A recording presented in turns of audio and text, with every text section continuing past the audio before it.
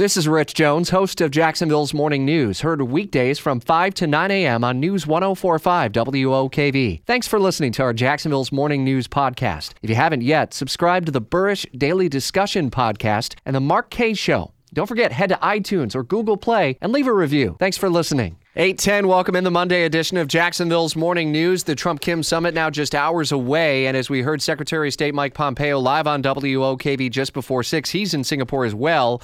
He said that President Trump called the leaders of South Korea and Japan today ahead of the summit with North Korean leader Kim Jong-un. The fact that our two leaders are sitting down face-to-face is a sign of the enormous potential to accomplish something that will immensely benefit both of our peoples and the entire world. So in-depth coverage now with WOKV political analyst Rick Mullaney, who directs the Jacksonville University Public Policy Institute. The significance of this summit is one thing, but what ultimately gets accomplished out of it is really where the rubber meets the road here. What's going to be a definition of success, do you think, Rick?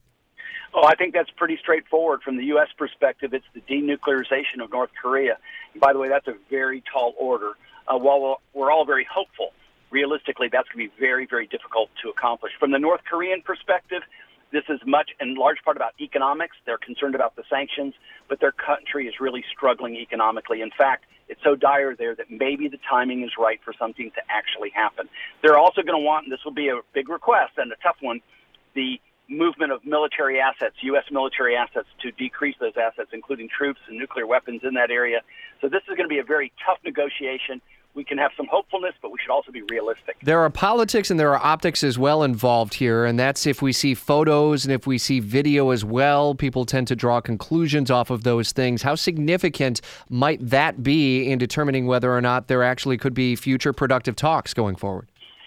Well, from the North Korean perspective, it is a victory, in a sense, to have those photographs, to be participating in these talks, elevating them on the world stage, elevating them into these discussions with the United States. Having said that, however, it's a big step to move forward with this summit.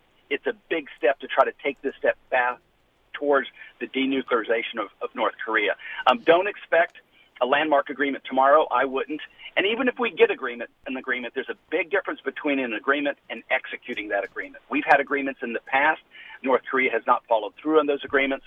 So it's going to be very, very important that this be measured, that it be thoughtful, and of course, that we're going to have verification and checks in place to make sure that they truly do denuclearize. It's a tall order. Yeah, absolutely is. And the meeting starts at 9 o'clock Eastern time tonight, which is 9 a.m. in Singapore tomorrow, Tuesday. We'll certainly be updating you tomorrow on Jacksonville's Morning News. Rick Mullaney directs the Public Policy Institute at Jacksonville University. Thank you. Get ahead of postage rate increases this year with Stamps.com. It's like your own personal post office. Sign up with promo code PROGRAM for a 4-week trial plus free postage and a free digital scale. No long-term commitments or contracts. That's Stamps.com, code PROGRAM.